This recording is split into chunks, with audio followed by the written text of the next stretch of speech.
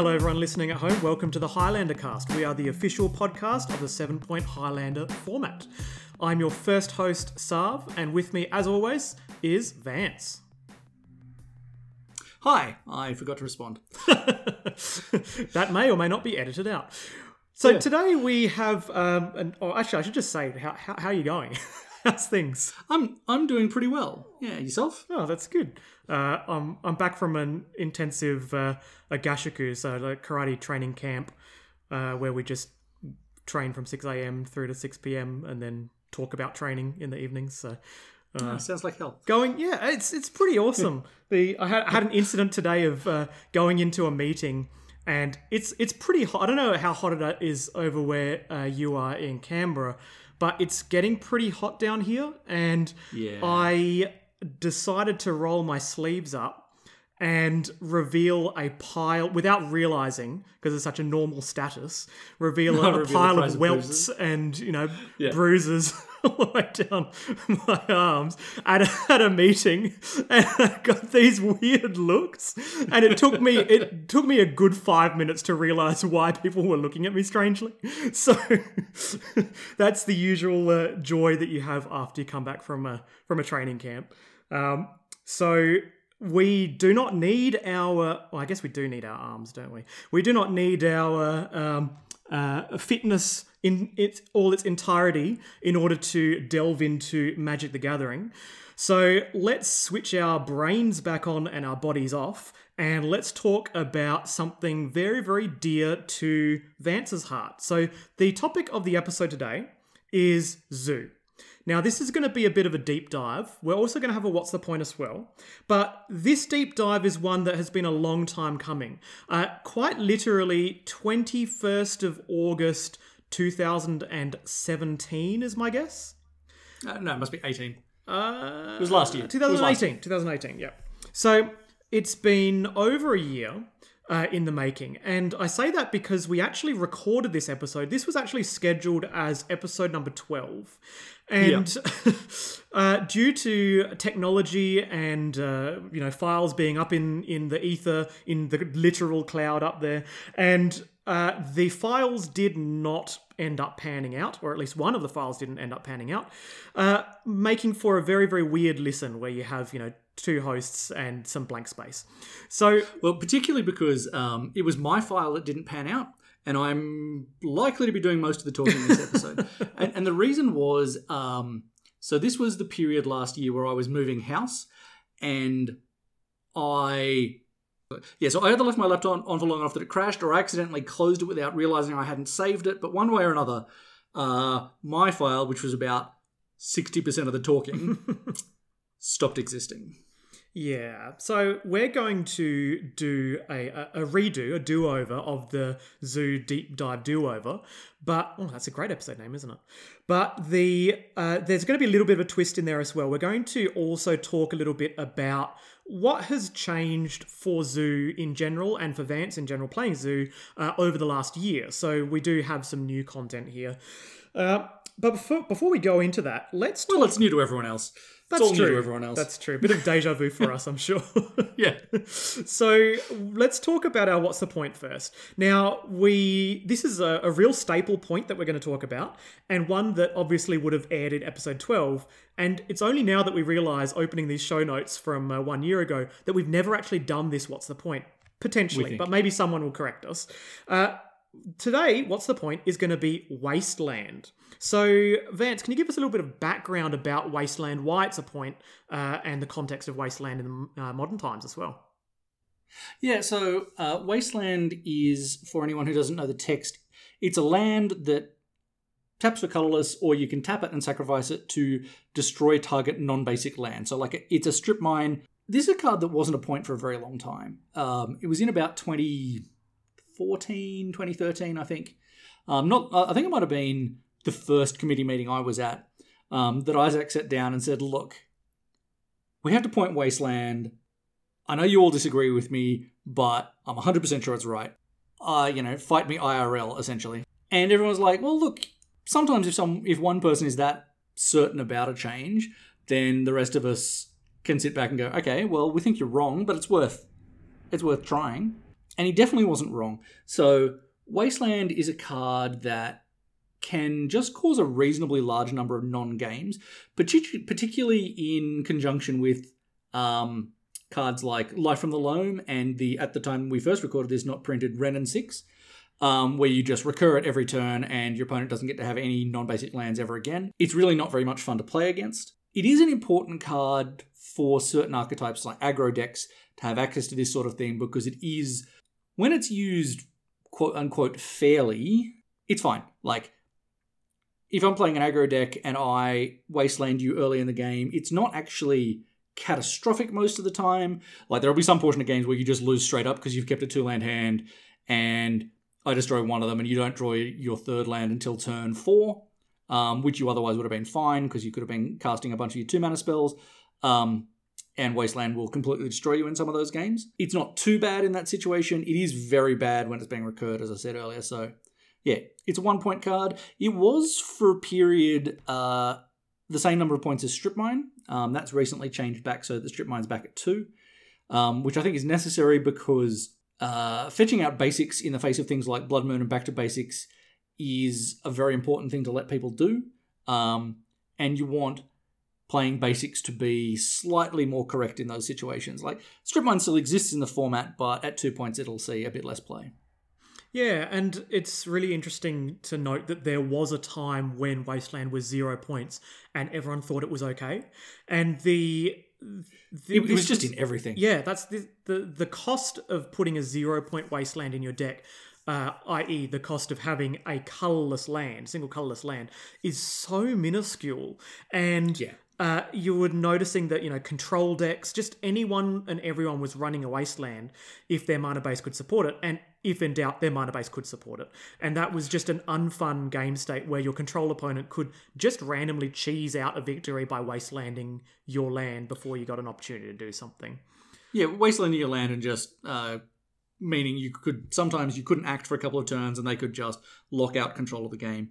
And at that CanCon, so it was at CanCon we had the discussion at a CanCon, and when we got the deck lists, literally, not quite literally, I think all but one or all but two people were either playing Wasteland or playing a combo deck. And the one or two people who weren't playing it were probably wrong. Yeah, you look at the list and you're like, why are you not running Wasteland in this? Yeah. So, yep, that's a... Yeah, Wasteland is probably better than your, 37th spell.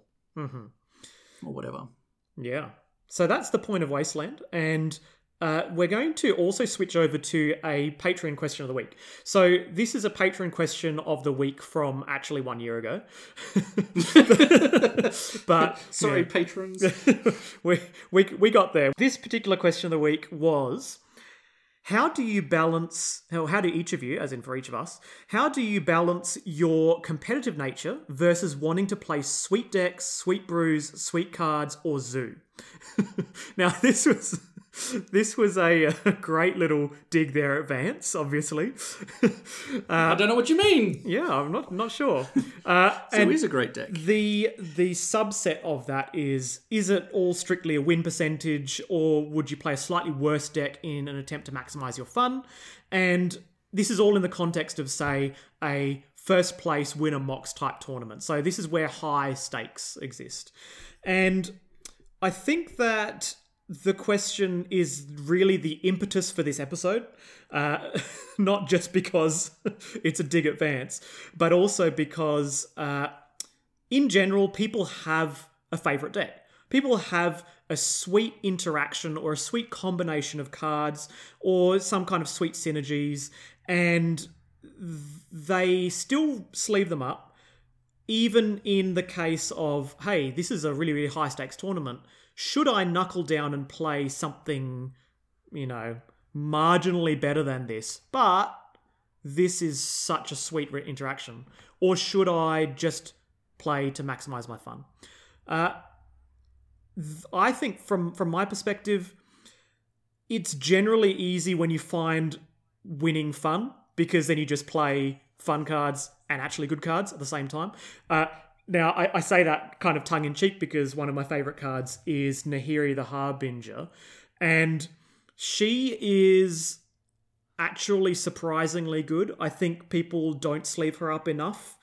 But she is unashamedly one of my favourite cards. And sometimes I can't dissociate the power level of her alone going, hey, I can destroy an enchantment in my splash white Blue Moon deck because she can exile an enchantment and she can exile creatures that have 5 toughness that I wouldn't otherwise be able to kill with my lightning bolts. And then she also just has maximum loyalty and just keeps going up, and so on and so forth. And cool interactions with Emrakul. But that is a kind of a polarized side of another question, whereby is it the case that people who sleeve up Nahiri are doing it because I say that it's really good, but in reality it's actually just a slightly worse option for over some other 4 mana removal spell or something. But anyway, for me, I find that generally, actually good cards tend to be a lot of fun for me to play with. I very rarely like to sleeve up cards that are woefully underpowered, so they do tend to come hand in hand for me. In general, Highlander is probably the best playground for any kind of cards like this. The cards like, in Legacy, where a deck might play occasionally a 60th card. And that's just because that person goes, oh, I love this thing. And in the past, that was like Hooting Mandrills. In 3 years ago, people were going, oh, I'm going to sleeve up this one Hooting Mandrills alongside my Mongoose in a Rug Tempo deck. And in Highlander, you get to play those cards and they're legitimately good contenders for actually good cards. So for me, I think Highlander is really the best of both worlds. You do get to maximize your fun. You do get to play slightly worse cards in a vacuum and in other formats, but they're also going to give you a high win percentage. So what about you, Vance? I would just play the deck I want to play most of the time. At the time, my answer was I would just definitely play Zoo. I think Highlander is not a strong enough or well enough defined format that you should overly stress the card choices or the archetype choices most of the time. There are definitely times when you should, particularly if you're really, really super keen to win, but Highlander is... you'll have times and formats where people say, oh, you should just definitely play Grixis, it's the best deck by X amount, blah, blah, blah. And I think most of the time when people say that, they're wrong. There are definitely decks there are definitely times where you're like, well, look, these people are playing this deck and it's probably at least good, but I think the difference between the best deck of the day and a reasonably well thought out and designed deck, like not just, 59 lands and Oko or whatever. If you've got a reasonably well thought out and designed deck, you're probably going to do at least okay most of the time. So what you're saying is no matter what we do, we can't take you off Zoo. Well, I mean, I did eventually get taken off Zoo, but at the time, absolutely. And so the problem is, because this is a year later, I'm a little bit less passionate about this because I haven't been playing Zoo for the last year. It's actually quite funny looking at this in a bit of hindsight, isn't it? Because what we actually had planned at the time was an intervention. We were going to sit Vance down and we were going to say, use it as a PSA to all of you listening at home. Do you have a teammate who refuses to cut that particular card, or always plays a particular archetype in a meta that's completely hostile to it, or insists on playing a tier 2.5 deck and says, but this is really competitive? What do you do? That was our plan to do this kind of intervention with Vance. I'll give you the highlight of that intervention strategy. To be fair, there are certainly people who have tried to have that intervention with me for playing red-green. I am still quite stubborn. I think red-green is sweet. It's so good. But it's basically just the two of us that are on it, and then people going, oh, Gruul Moon, is that a thing? Yeah, it's really sweet. So if you do have a friend like Vance who goes, this is the thing I want to play. So you can approach it basically 2 different ways. You can go and demonstrate to them with some kind of, I'm going to say, objective data, but in reality, it's very, very hard to obtain objective data when your sample size is very small, and you kind of end up in this fallacy of small numbers and so on. But you can demonstrate to them that it's the incorrect choice, i.e. you can give them data that says, look, this is what the metagame looks like. Therefore, what you're playing is very, very weak to it. It's probably not very competitive right now. Or you could demonstrate to them with data saying, this is a better way to build exactly what you want to do, but these particular cute cards are not giving you as much power level as these other cards in their place, and so on. So you could give them some data, or you could use theory crafting, and you can kind of sit there and talk with them about the role of, say, tempo in that metagame. And, for example, I am obviously known for absolutely loving Rug Life, but I do not jam it in Adelaide circa early 2019. I stopped playing it, and I only started playing it again because the metagame was less hostile to it. Because early 2019, it was just an absolute mid-range fest, and that is Rug Life's worst matchup. So, and it's the same with some of the people who really, really love artifact decks. Even though the metagame has been quite hostile to them for some time, but now it's starting to be less hostile, and there's some new printings that help. And you're starting to see some people doing a bit better with them again. Yeah, exactly. So you could sit them down, you could chat with them about that, use theory crafting, and then say, how about we play a different deck for this time, and then as the meta shifts, we go back to this. Or you theory craft something else, and you say, okay, because the meta is hostile, you could do what Drew Carter did with A. Eldrazi.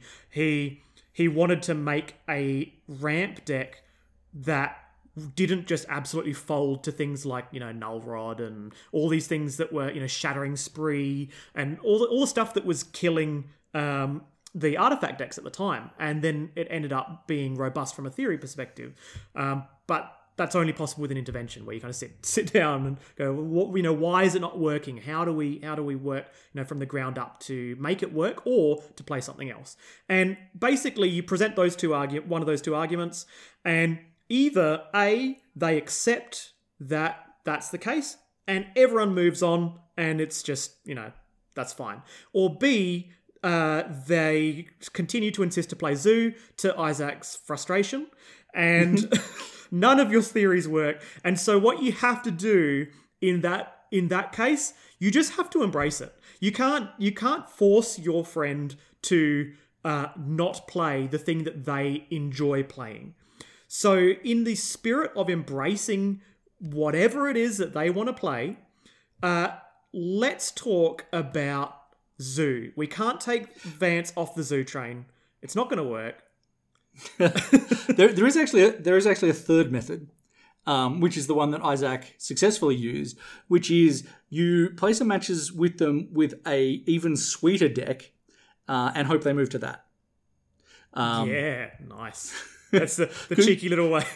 that's a meme, right? That's the boyfriend looking over his shoulder. Galaxy brain. Yeah. Oh, well, yeah, the boyfriend. Yeah. Because it was Nats that year. I sat down with Isaac and Isaac or One Chin, possibly both of them, playing One Chin's red-black control-y dragons-y sort of deck. And I'm like, that deck's sweet. I'm going to go home and build it, but I'm throwing out all the black cards. Anyway. So, yeah, Zoo in 7.1. Now, I haven't been on it for a while, but we can give a bit of history and talk about why I'm why really you might interested as a person who came into Highlander in 2014, I think it was 13 or 14, basically the junk era.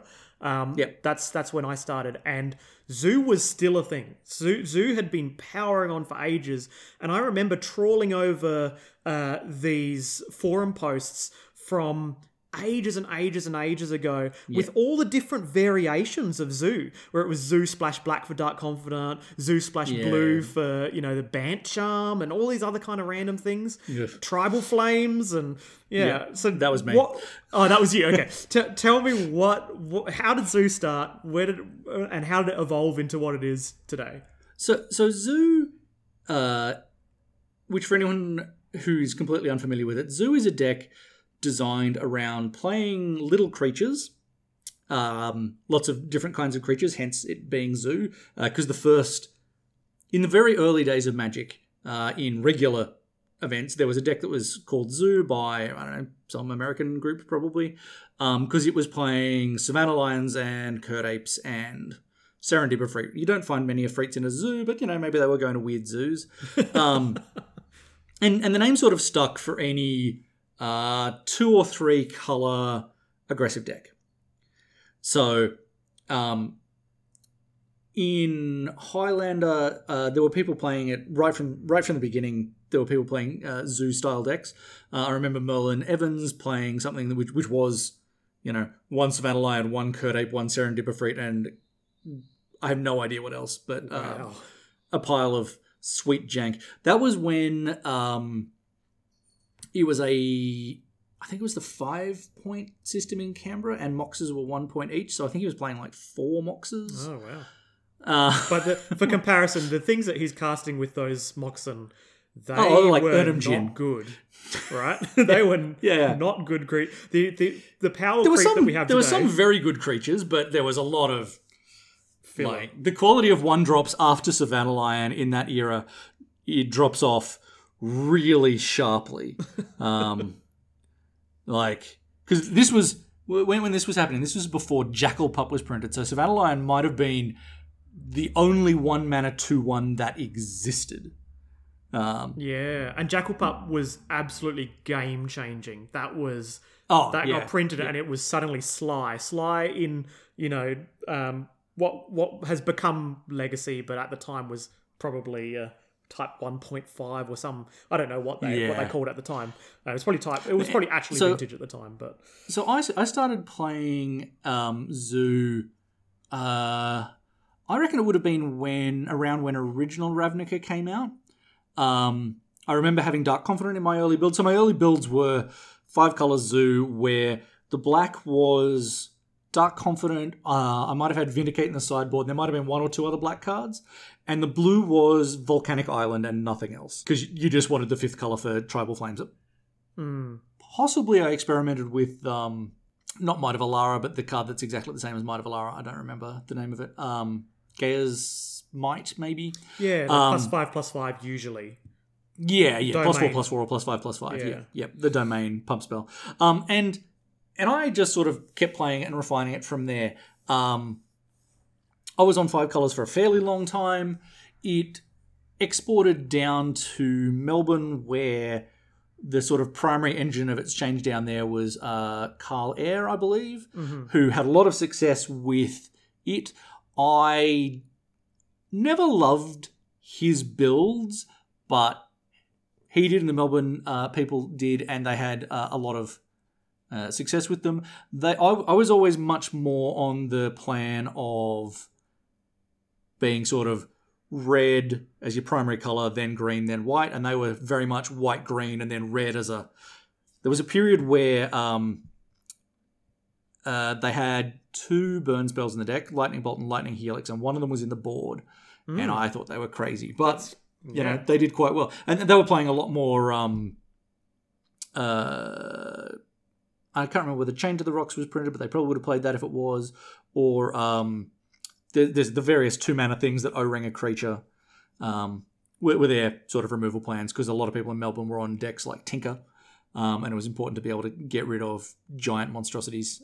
Remove the Blightsteel quickly and swing wide. Yeah, yes. Sphinx of the Steel Wind was one of the real problems for them, because protecting from red and green. So, you know, chaining that to a rock is quite convenient.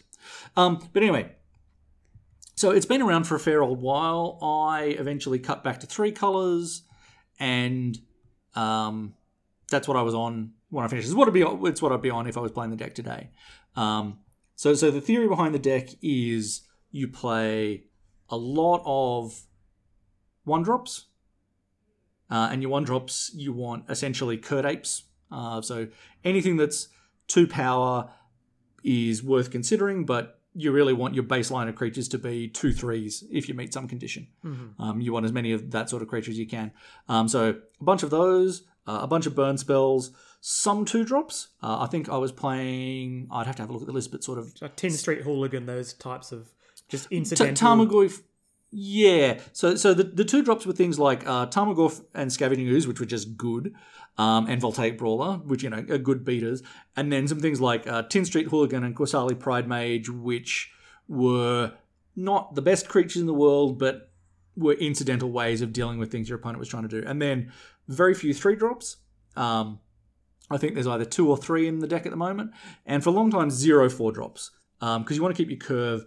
You just want to keep your curve really, really low, because you don't want to be in a position where you've got a mulligan a hand if you can possibly avoid it, because mulligans hurt decks like Zoo quite a bit, because it's the none of your cards individually are anything terribly impressive, but it's the accumulation of cards which all do just enough that gets you there. But my current build... That's a very good point about mulligans, though. We might touch on that right now before we leap into the other kind of comparisons of Zoo decks and the like. The change between our original episode airing, not airing, and this episode airing is the London Mulligan.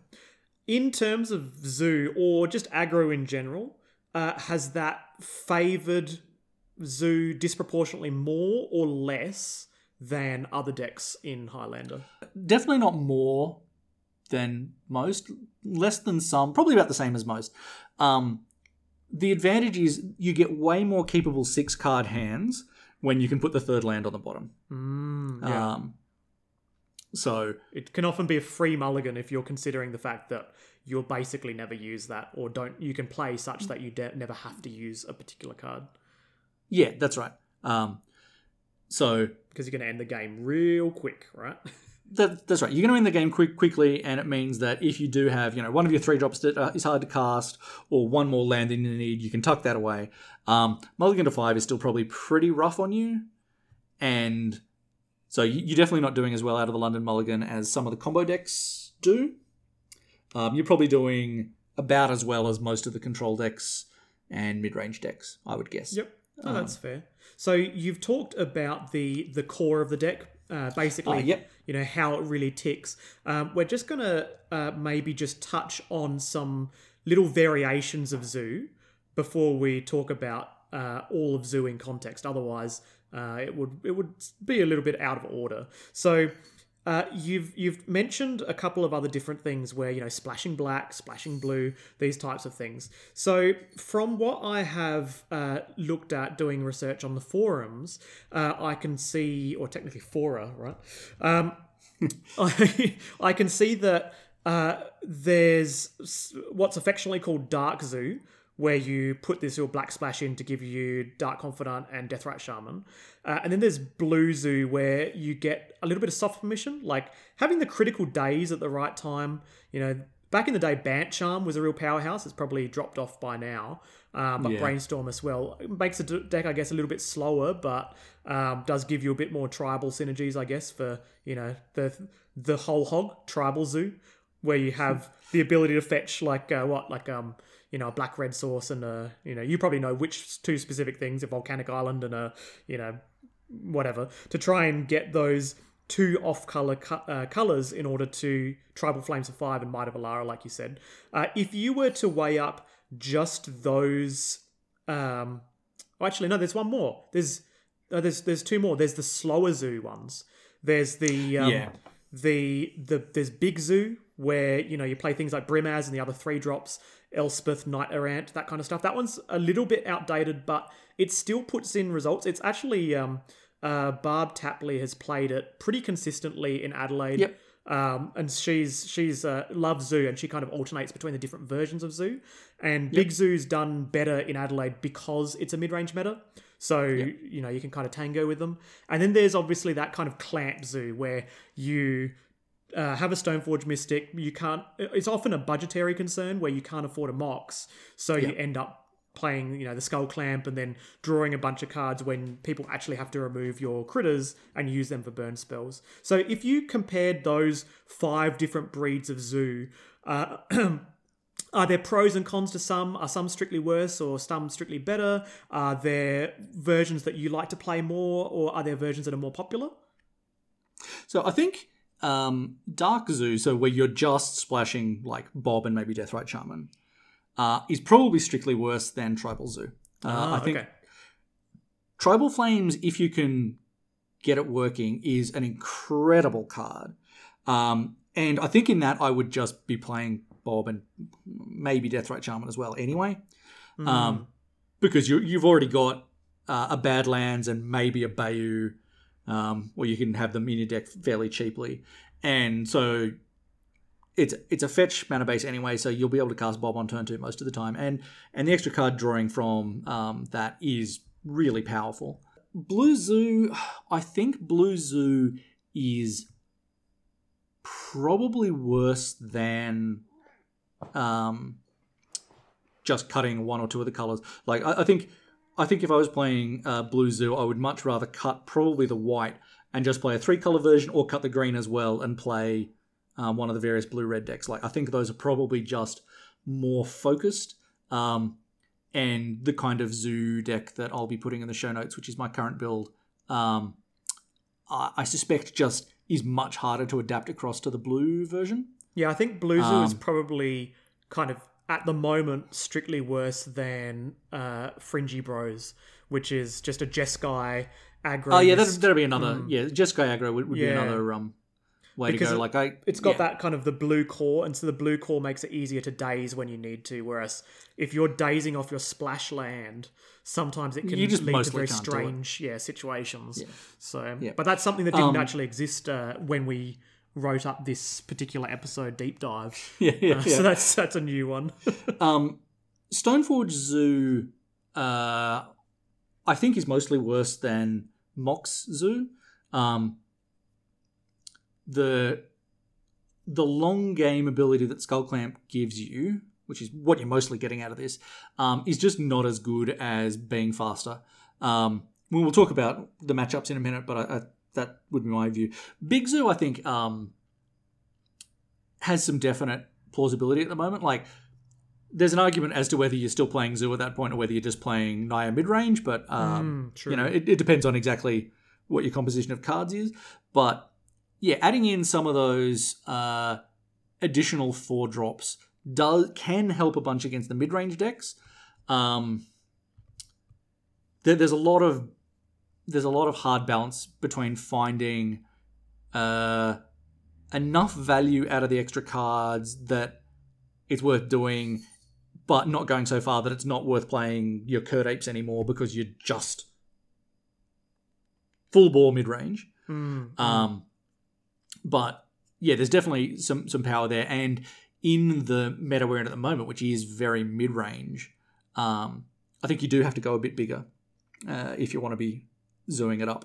All right. So if that's the case, this kind of maybe brings us back to more of a broad question, because we've talked more about the nitty-gritty of the different styles of Zoo and the history of Zoo and what Zoo is.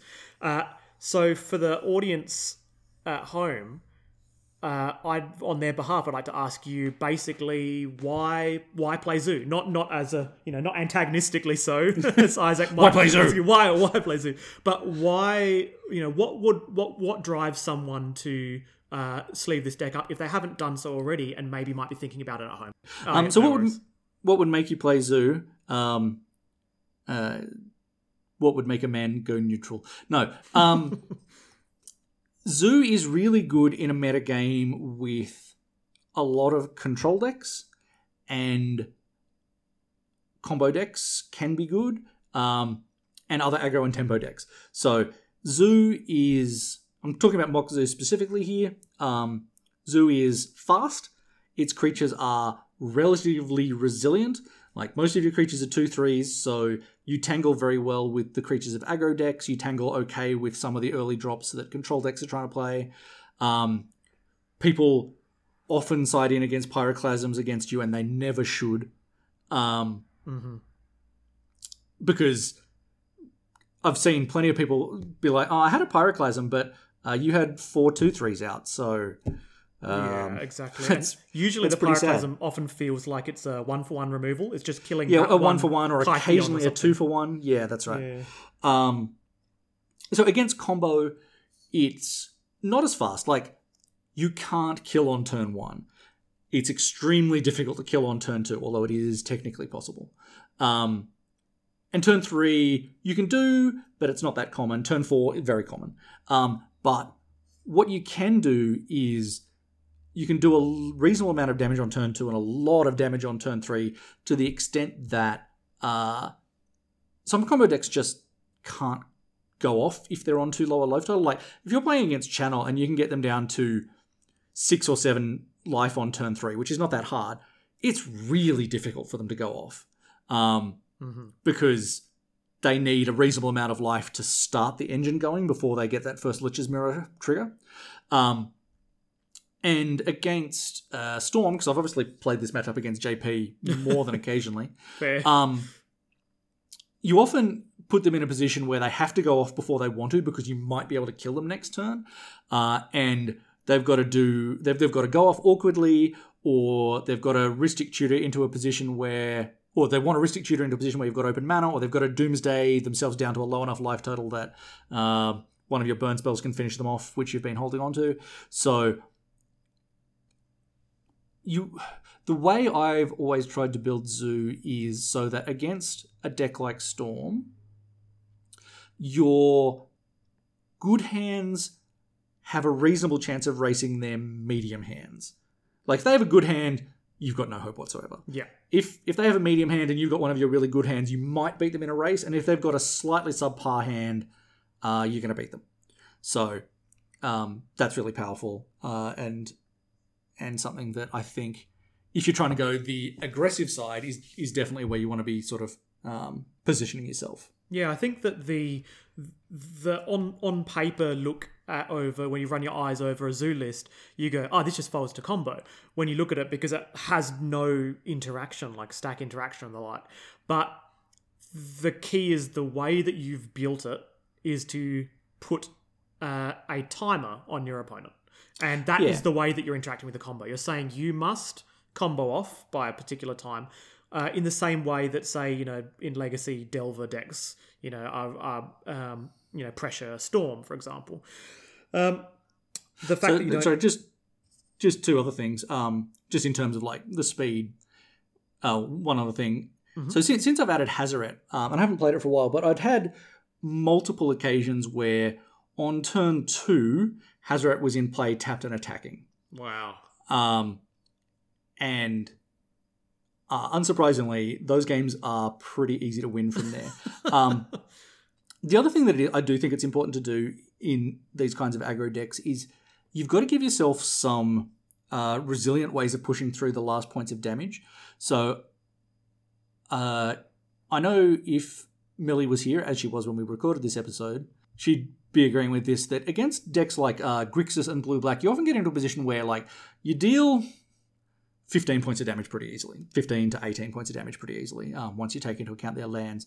But you can struggle to push through those last few points of damage. So cards like Grim Lavamancer, which I have ranted about at length before, the extra burn spells the deck plays, and Cursed Scroll, Smuggler's Copter, Jit, these kinds of things, give you a way to close out games. So Cursed Scroll in particular is a card that you often play it on turn 1 or 2. You might not activate it for the first 4 or 5 turns of the game.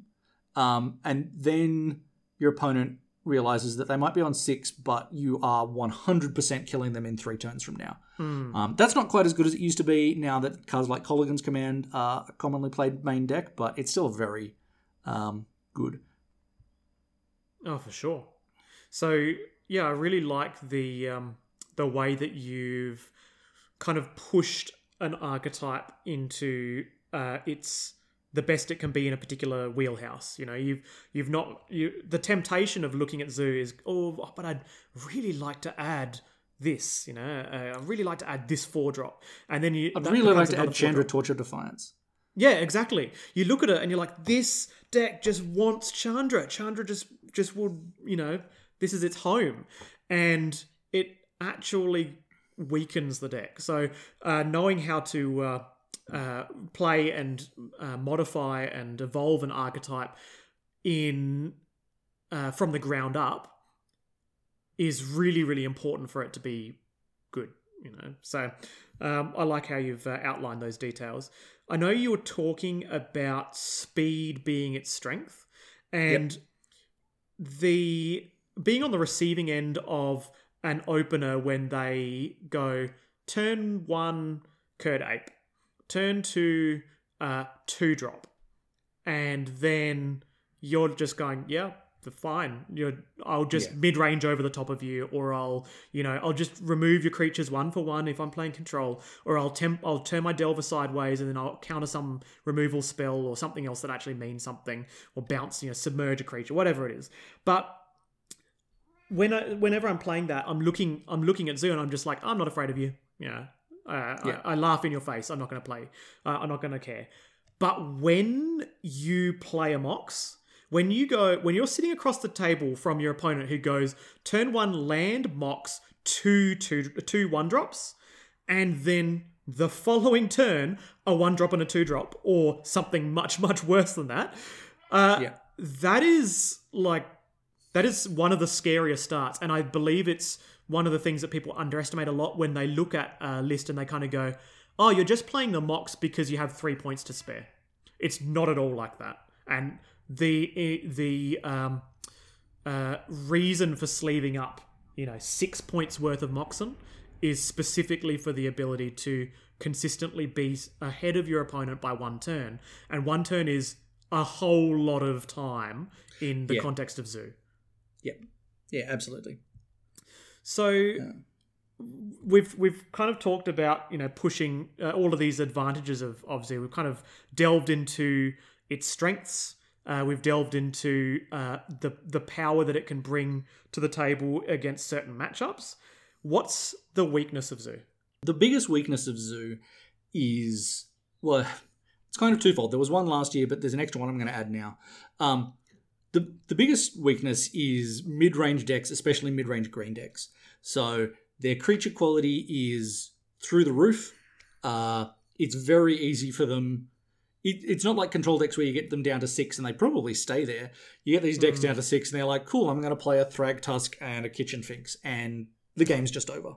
How much of a nightmare is Courser of Kruphix for you? Like turn 1 Matador, turn 2 Courser of Kruphix, and you're like, I don't think I can win through this 2/4 that gains you a life a turn. You can, but it's hard. Those are the sorts of decks and the sorts of matchups that unfortunately are quite common at the moment, and they can be very, very hard for Zoo to beat. Like, you've absolutely got hands that can beat them. Most of those hands involve at least 1 Mox and probably Ataka's Command. Ataka's Command is never cut it. You're just wrong if you're cutting it. But anyway, so yeah, mid-range green decks are pretty miserable to play against. The other category of problem it has at the moment is 2019 has been a bit of a year of power creep. And a lot of that power has gone into, 3-cost Planeswalkers. And 2019, lots of powerful cards. In comparison... I don't think Zoo's got very many of them. Yeah, in comparison with 2019, all of these powerful cards, really, really good in control, really good in mid-range, especially mid-range. And you got like Hexdrinker. But Hexdrinker is awesome. But you get one card. There are a bunch of cards that... so just before we recorded, I went through the last sort of year's worth of cards that cost 3 or less on a red, green, or white. And I've made a bit of a list of some things that are worth considering. There's a couple of slam dunks. But overall, Zoo has been helped a lot less than a bunch of other decks, I think. Yeah. So I guess those are the weaknesses. If you're in a mid-range meta game in your city, then maybe don't sleeve up Zoo. But if you aren't, then it's well worth sleeving up and just experimenting. Even if you don't own the Moxen, proxy them up, play with some friends, or play in an unsanctioned tournament and just realize the power when you play it. It's really, really sweet. Now, we've talked also about variants of Zoo. What we haven't talked about is our last topic. What's the difference? Strengths, weaknesses, flavor. What are the differences between Zoo and non-Zoo based aggro decks? And we have 3 different... one of these really isn't a thing anymore. So let's update this. So we've got 3 decks to compare to. First of all, we have Junzu, as you call it. What's the differences between the Naya-Zu and the Junzu and strengths and weaknesses? So Junzu is actually quite similar to the next deck we're going to talk about. So I'm going to talk about them both at the same time, which is Red Black Neiman Burn. So Junzu Red Black Neiman Burn is a deck which is a very aggressive deck. It features all of the reanimatable black 1-drops, so your Grave Crawlers and Dread Wanderers and what have you. And is seeking to... It's fairly fast, not quite as fast as Zoo, but it's just seeking to be... It's much grindier. Mm-hmm. So against control decks, you get a huge pile of advantage. Weird noises on your end. That's my dog. You get a huge pile of advantages because if they're not playing white, so they don't have exile spells, they just basically can't ever kill any of your cards. So you're quite resilient. I mean, you're even more resilient, and you get to grind them out that way. And Junzu is basically the same, but you're also playing Kird Ape and Tarmogoyf and a couple of other green cards.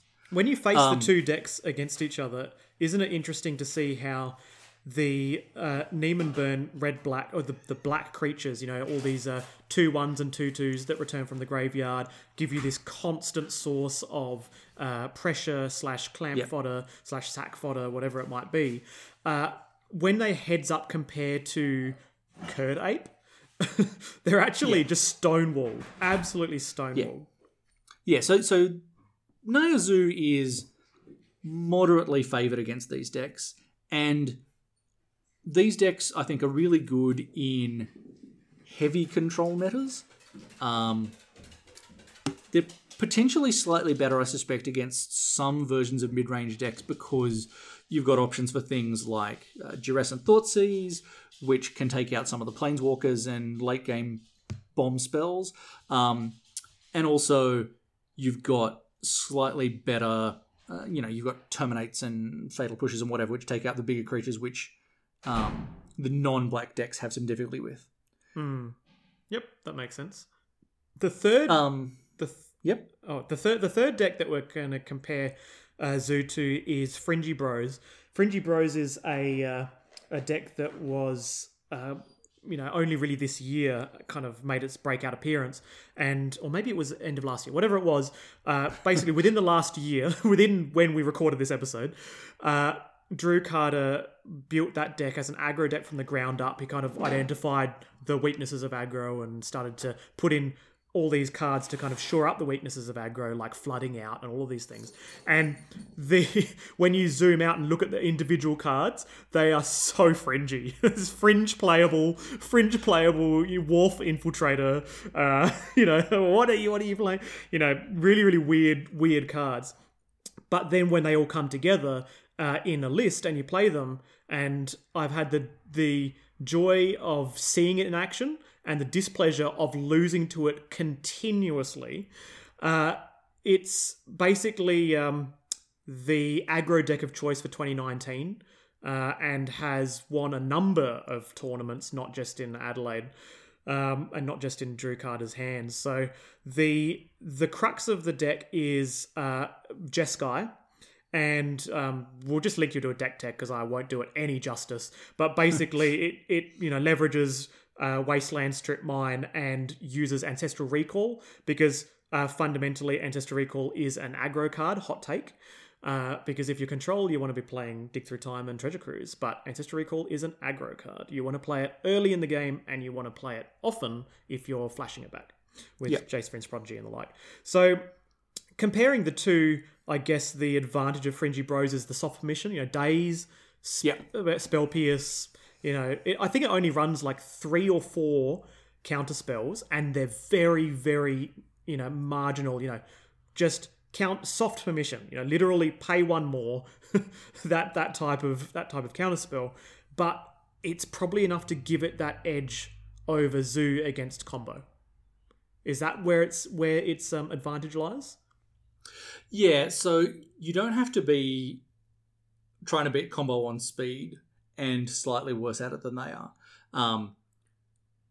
So there's a lot of advantage in being able to just early in the turn where Storm is trying to go off, you can force spike their Lotus or something before they've generated all their mana.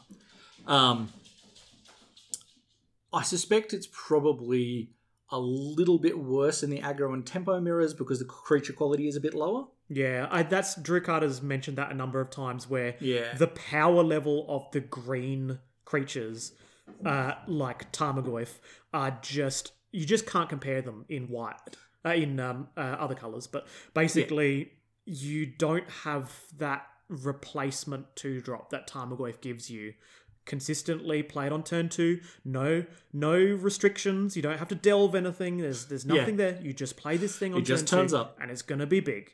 And, he experimented with things like Jotun Grunt and the like, just 4/4 2-drop. Yeah. And he's like, it's just... It's not a Tarmogoyf, It's a bit too fringy. Yeah, too fringy. Go spam Drew Carter and say, I think I found a card that's too fringy for you. I bet you he'll find a way to make it. He'll tell you where it's good, Or he'll already have thought of it. That's right. He's already thought. It's like, Jotun Grunt, no worries. This is the best sideboard card against this particular combo matchup. And yeah. So... it's interesting to see how Zoo lines up against other aggro decks. So if at home you've been looking at sleeving up an aggro deck and you've been experimenting with Fringy Bros or Red Blackburn or Jund Zoo, and Zoo hasn't been on your radar, hopefully this episode has popped Zoo on that radar, made you think maybe it's a contender. Maybe it's something I do actually want to sleeve up.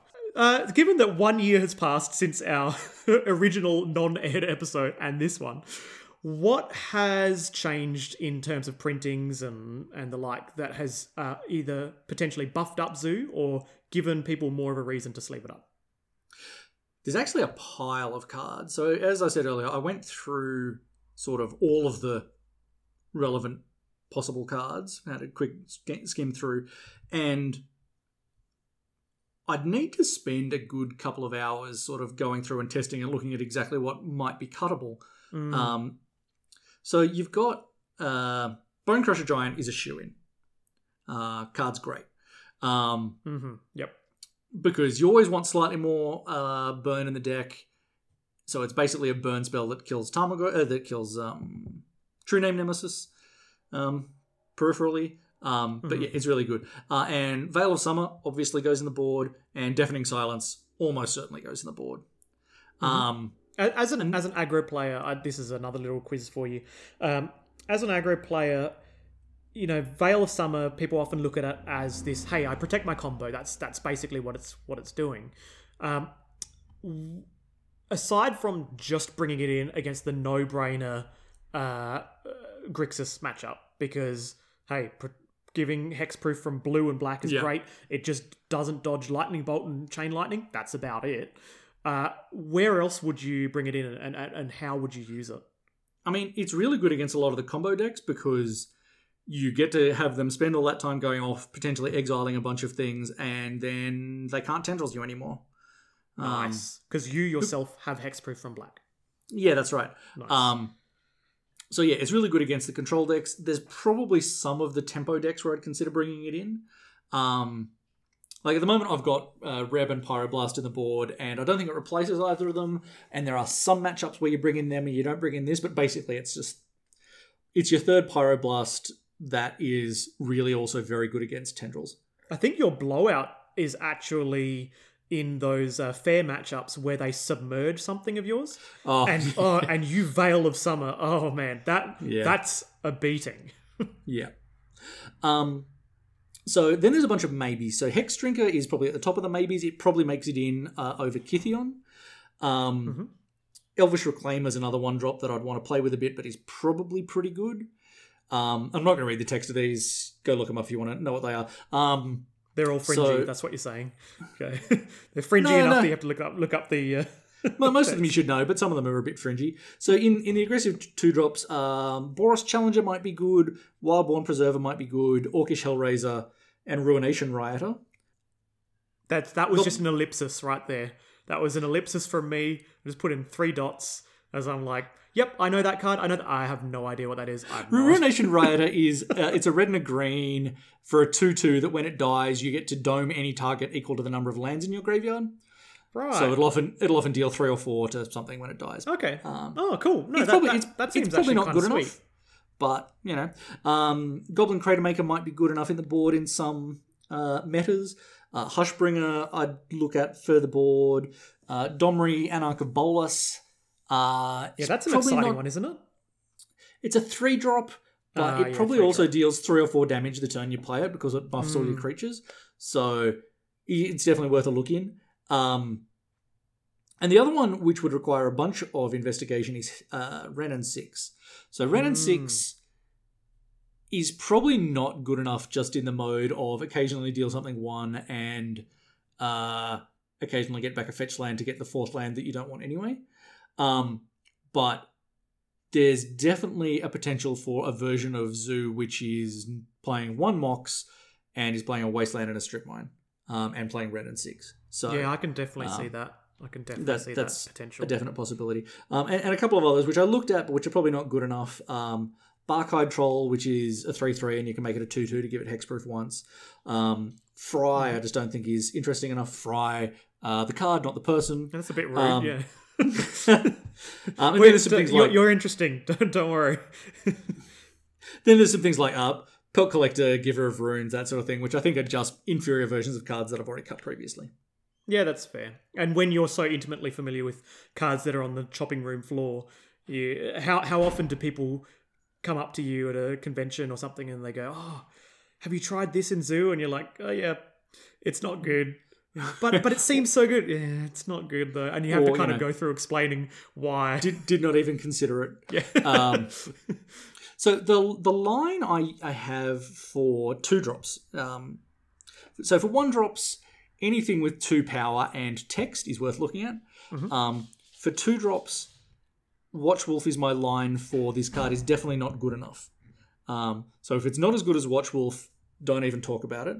Yep. If it's Watchwolf plus, it's probably not quite good enough. So like the Watchwolf with Monstrous, the name of which Fleecemane Lion. Fleecemane Lion is probably good enough in some slightly chunkier builds, but not quite good enough in the more aggressive ones. And then cards that are better than that are worth a good conversation. So that's kind of where I lie on those. It's really good to get that insider information about what you consider the threshold, what you consider that cutoff, where you just go, just don't even consider it. Because when you talk to Drew Carter about Fringy Bros, when he's saying, when you go and suggest, why isn't this card in? He's like, 1 toughness. That's his cutoff. Yeah. If it's got 1 toughness, it's got to be so amazing because the vulnerability of 1 toughness in the meta, you just mentioned Renin 6. There's so many things that hurt 1 toughness that he just doesn't consider them. Or he's tried it and he just doesn't want to get. He does not want to get electrolyzed. And for cards that cost 3 or more, it's pretty close to haste or GTFO. Like, I'm playing Burning Tree Shaman at the moment, which I probably shouldn't be, but I kind of love it. So it's my fringe card in my fringe deck. Nice. It does a lot of useful stuff, but like for a card to cost 3 or more and not have haste and make the deck, it's got to be just ridiculously good when it's good. Yeah, that makes sense.